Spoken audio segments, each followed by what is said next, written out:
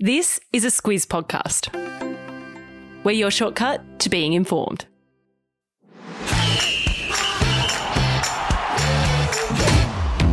Good morning. This is Sport Today, your weekday sports news podcast that puts you ahead of the game. I'm Sam Ferris. And I'm Lucy Watkin. It's Wednesday, the 6th of July. In your Sport Today, Nick Kyrgios is charged with assault. Eric Hipwood is free to play. No Quade Cooper for the Wallabies. And a baseball manager flips out. This is your Sport Today. As we have all week, we're starting with Wimbledon and Nick Kyrgios, but this time it's got nothing to do with tennis. Late last night, Kyrgios was charged by ACT police with assaulting his ex-girlfriend in December last year. Luce, bring us up to speed on this one. So last night, an ACT policing statement was released that said Kyrgios is scheduled to face ACT Magistrates Court on August 2 in relation to one charge of common assault following an incident in December 2021. The alleged victim is Kyrgios' ex-girlfriend, who had accused Kyrgios of being unfaithful during their 18-month on and off relationship.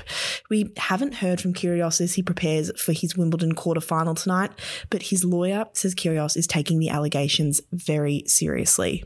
Yeah, his lawyer also said they'll issue a media release soon, so expect to see that one this morning. And Wimbledon says that his match against Chilean Christian Garin will go ahead tonight as planned. On the tennis court, Novak Djokovic, the top seed, he needed a pep talk to make it into the semi-finals, Luce. Yeah, it just shows that these guys are human at the end of the day. Djokovic came from 2 sets to love down to beat number 10 seed Jannik Sinner in 5 sets and said after the match he used a toilet break at the end of the second set to look himself in the mirror and give himself a pep talk. Well, it worked because he won the next 3 sets, 6-3, 6-2, 6-2. So he's on track to make it 4 Wimbledon titles in a row. He'll play local hope Cameron Norrie. He beat David Goffin to make his first major semi-final. And on the women's side, 3 seed Ons Jabeur will play German Tatiana Maria in the semis after they both won through overnight. Plenty happening as always, and it's a big one tonight with Aussie Isla Tomljanovic and Kyrgios both playing in their quarters back-to-back on Court 1, so you don't need to change the channel. It starts at 10 p.m. Australian Eastern Standard Time, and you can watch it on 9Gem and Stan Sport. Tuesday night in AFL land is tribunal night, and last night Brisbane Lions player Eric Hipwood was found guilty of umpire contact but is free to play this weekend. The tribunal even called this one complicated, so Luce, you're going to need to break it down for us. Well, last Thursday night at the Gabba, Hipwood was running downfield and in his way was Bulldogs defender Ryan Gardner. So he pushed Gardner, who then collided and dropped umpire Jacob Mollison. Hipwood was referred to the tribunal and it really divided opinions among experts and former players on whether he should be suspended or not. In the end, the tribunal took 45 minutes to rule that Hipwood had breached his duty of care for the umpire and was careless, but a low level of carelessness. So he got a $2,500 fine and can play this weekend against the Bombers. Yes, not everyone has agreed with that ruling. The AFL has actually said it was far from adequate. Well, Hipwood is in and he'll take on the Bombers, as you said, Luce, this Sunday at 1:10 at the Gabba. A big year for Australian football fans has got even bigger with both the Matildas and Socceroos to play in Brisbane as they build up for their respective World Cups. Luce, when's this all going down? It's all going down in September at Suncorp Stadium. So 2 matches were announced yesterday. On September 3, the Matildas will play Olympic gold medalists Canada in an international friendly. The Matildas had already been scheduled to play against Canada on September 6 in Sydney. So these will be tough games ahead of the World Cup that's going to be here and in New Zealand next year.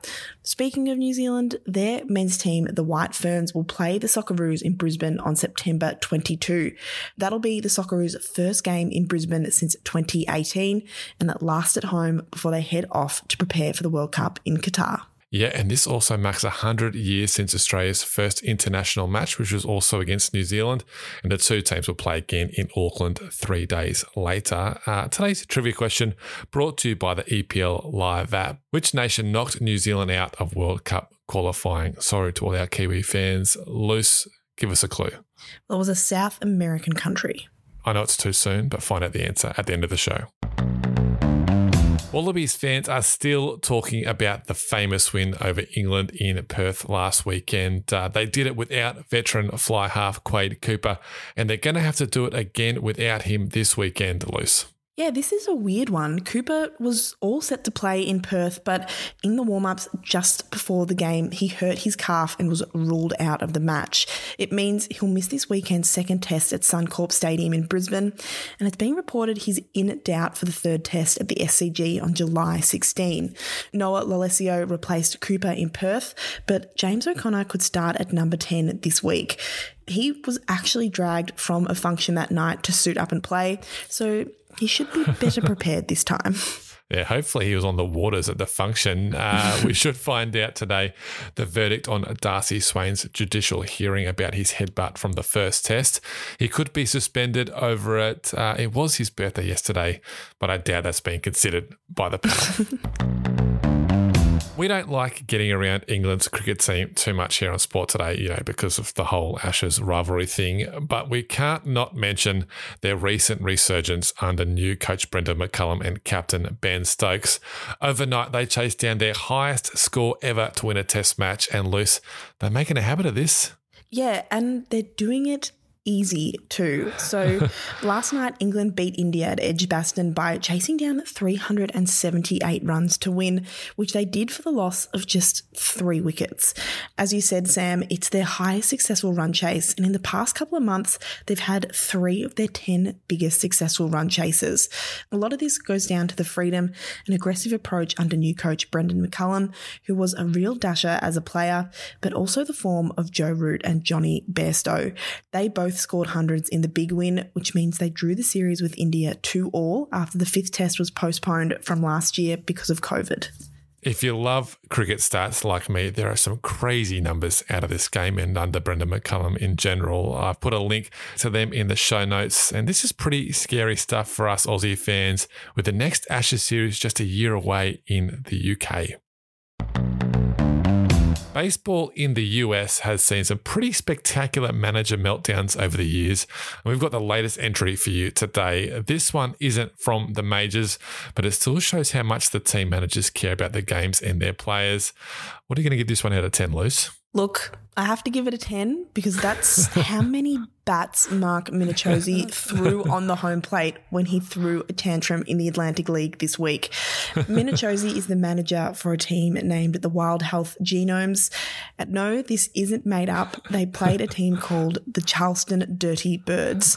It looks as though Minnichosi thought the home plate umpire was missing some strike calls, so he threw a bunch of bats on home plate, drew the strike zone in the dirt, then physically demonstrated the difference between a ball and a strike. Fair to say, he was swiftly evicted from the game. Yeah, and he left with a wink to somebody in the crowd too. The vision is great, and the Twitter commentary is even better. There's a link to the video in the episode notes.